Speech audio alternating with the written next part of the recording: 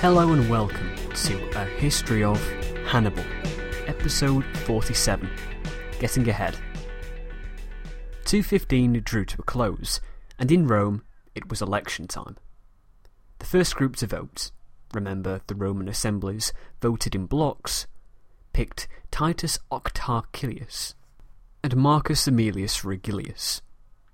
Fabius, who was watching over the election, asked the people to think for just a moment. This was not a time of peace, it was a time of war. Regillius was already a priest of Quirinus. His job was in Rome, attending to religion to help the public that way, not out fighting in the provinces.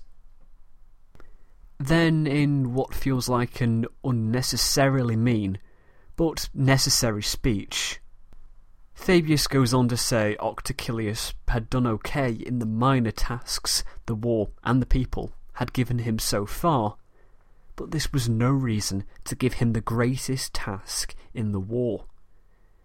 Did they really feel that either of these men was the equal of Hannibal? Octarchilius protested. This wasn't a democratic thing to do. Fabius just wanted to be consul again. Fabius, in quite an open threat, reminded him that he had just arrived in the Campus Martius from the field.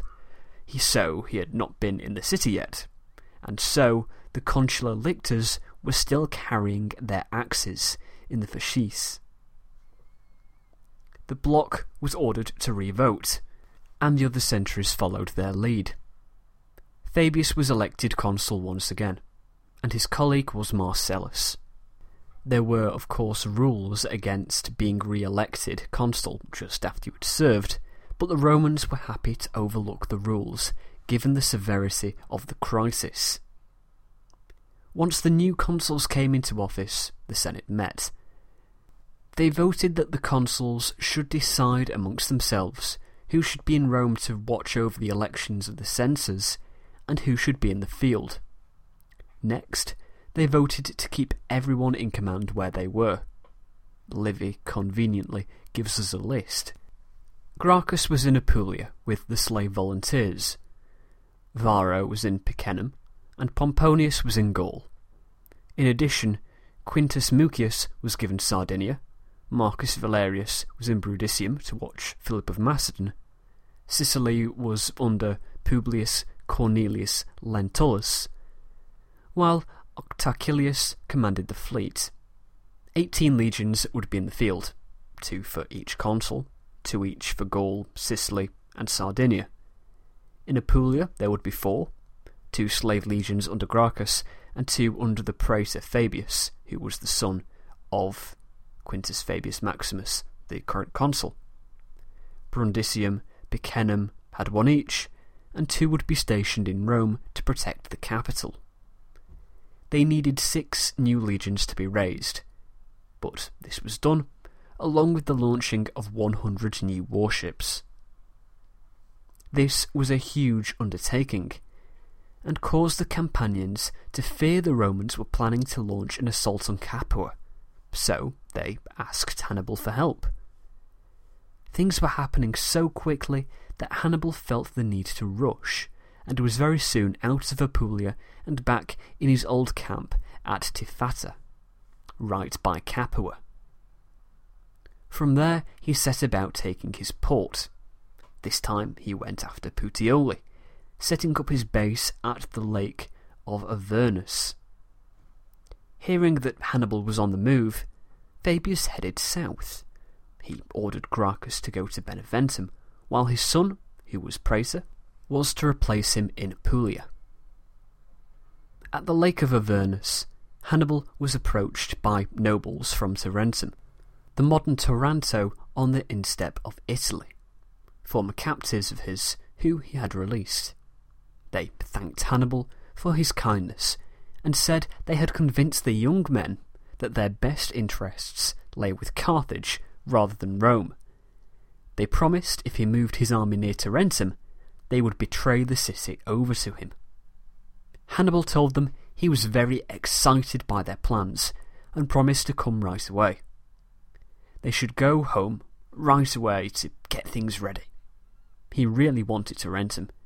He would finally have a secure port, and it would allow Philip to join him in Italy while the Romans were guarding Brundisium.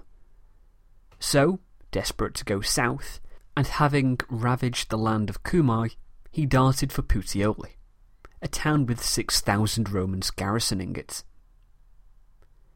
Hannibal probed the town for 3 days, examining every side of it and how he would get in, before finally giving up and going to ravage the land of Naples. He was immensely frustrated. He needed to be patient if he was ever going to take a Campanian port. I could criticise him for this, but given the patience he was able to display, such a thing would seem out of character, and I'm sure there must be another reason. The only similar example that springs to mind are the armies of Salah al-Din fighting the Crusader states and the Third Crusade. Salah al-Din constantly moved around, rarely seriously besieging a settlement, something many historians have criticised him for, but to Thomas Asbridge, in his brilliant book, The Crusades, he postulates that given the nature of his forces, the newness of his position, and the length of the campaign, that he needed quick victories, and to be constantly moving to keep his army together. He could not afford to get bogged down in a siege, as it would ultimately harm his army. Hannibal too had an army with many different groups within it, and victories were what would keep them together. I warn you that this is just me thinking, but it seems a fair comparison and a good reason for Hannibal to act the way he did, even though it did not produce success in the form of a captured Campanian port. At this point, the citizens of Nola offered the town to Hannibal once again, but Marcellus was made aware of the plot before Hannibal could get there, and he reinforced the senatorial party, leaving Hannibal bitter and less trusting of the Nolans. By this point, Gracchus had finally arrived at Beneventum from Apulia, and at that exact moment, Hanno moved north from Bruttium, and was camped 3 miles away, devastating the countryside. So Gracchus marched his troops out, and readied them for battle. His slave legions had been fighting excellently, but he was worried about their grumbling. The troops muttered darkly about whether they would ever be free. So Gracchus wrote to the Senate, saying that they should do something. The Senate wrote back that he should do whatever he felt was best for the common good. So Gracchus spoke to them, and announced that they would fight the Carthaginians the next day on an open field, so there would be no opportunity for traps. Their ability would be the deciding factor. He then said famously that every man who brought him an enemy's head would receive his freedom from the consuls and the Senate.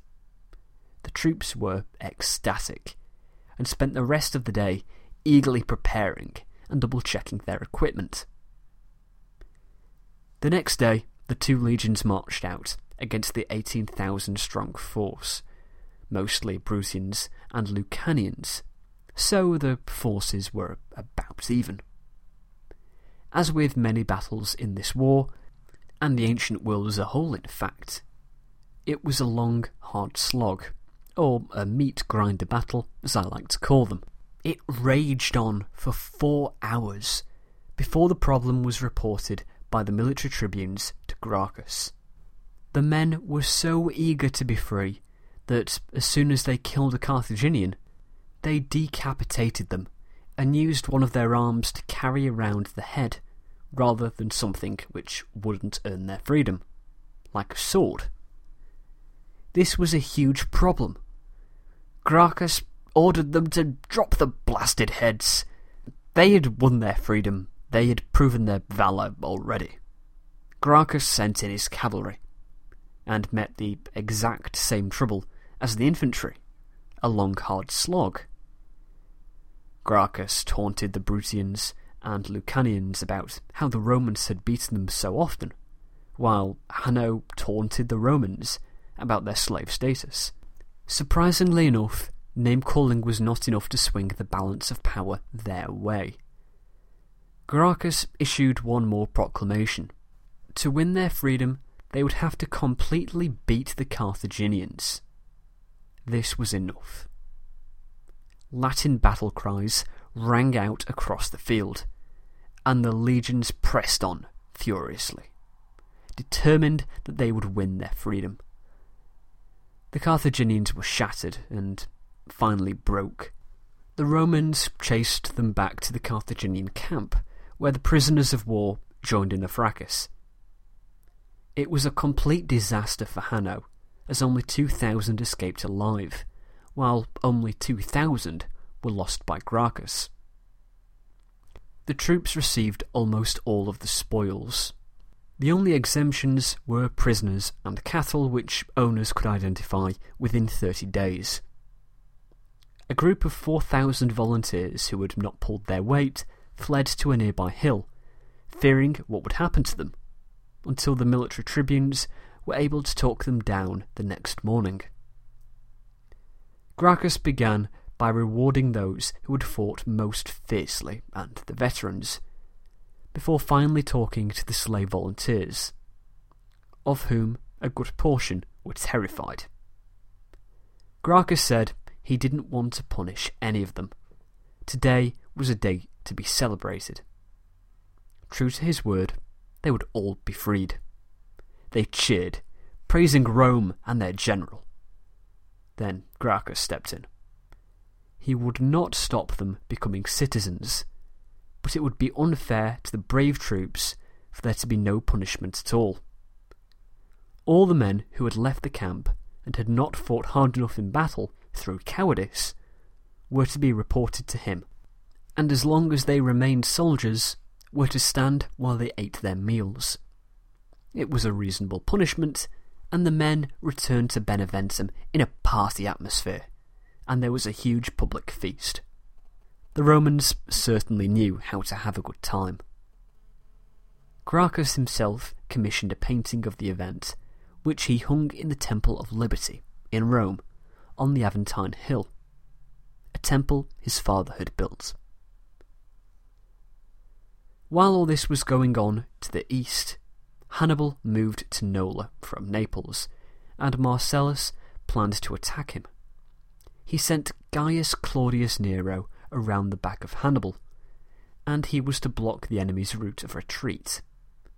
They would have Hannibal surrounded, and could finally deliver a crushing victory. Marcellus' part of the plan worked fine. His troops had the better of Hannibal, but he couldn't really do much with it, because, for some reason, Nero never arrived. Livy suggests that perhaps he got lost, or didn't have enough time to get there. Either way, Marcellus didn't feel comfortable pressing his advantage, and pulled back once Hannibal began to retreat. Nero was scolded by Marcellus when he got back to the camp. Marcellus said that perhaps they could have finally achieved vengeance for Cannae. Still, it was a successful battle. Only 400 Romans had died, while 2,000 of the Carthaginians had. Marcellus offered battle again the next day, but Hannibal stayed in his camp, licking his wounds. The next day, he gave up at taking Nola, and decided to go south and try to take Tarentum. As Hannibal marched, the newly appointed censors were getting down to business in Rome. Normally, one of the most important jobs of the censors was to build public works. The famous road to Campania and the south of Italy, the Via Appia, was constructed during the censorship of an Appius Claudius, while the road to the north and the Po Valley, the Via Flaminia, was constructed by our old friend, Gaius Flaminius, he who was defeated at Lake Trasimene during his censorship. This year's censors had other things to do. mostly because there was no money in the treasury, and so they couldn't afford to build anything. Instead, they set about religious matters, and to punish bad eggs within the Republic.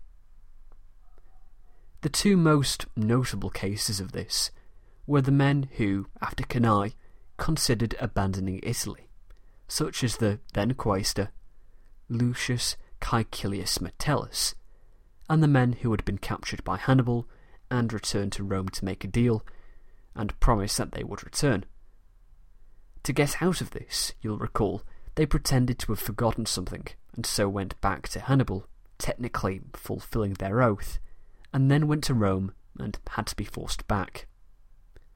Another group were those who had been eligible to serve in the army, but hadn't. These were expelled from their tribes and reduced in social class. On top of this, the Senate issued a punishment, sending them all to Sicily to serve with the Cannae survivors, and would not be allowed to return home until the enemy had been expelled from Italy. Efforts were also made to save money. A lot of IOUs were issued, and the wealthier troops, the centurions and the cavalrymen, refused pay. If any of their number did accept the pay, his colleagues labelled him a mercenary.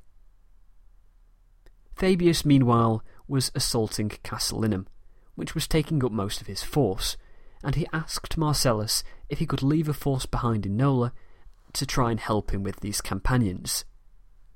Marcellus did just that, and both consuls besieged Casilinum. As quick results didn't come, Fabius argued they should leave, while Marcellus wanted to stay. It would greatly harm their reputation to admit failure. Some companions left the town to ask Fabius for passage to Capua, but Marcellus spotted them and attacked. He spotted the gate they were leaving from and managed to take the town. Marcellus returned to Nola, suffering with ill health. Fabius moved on to Samnium and captured a number of towns, who had defected, killing 25,000, while in Lucania, Hanno managed to get some revenge on a Roman garrison, whom Gracchus had ordered out on a raid. If you like the show, why not support it? There is an ebook version of the Alexander series available on Amazon Kindle for only £1.99 in the UK or $2.99 in the US. I won't list the price for all Amazon Kindle stores, but the odds are most likely that you will be able to buy it. Or you could also check out thehistoryofpodcast.spreadshirt.co.uk and buy a t-shirt. Maybe something with the podcast logo on, or maybe Keep Calm and Raise More Legions, which is probably the most popular one. Either way, thank you for your support. I really appreciate it. I'll see you next week when we follow Hannibal south to Tarentum.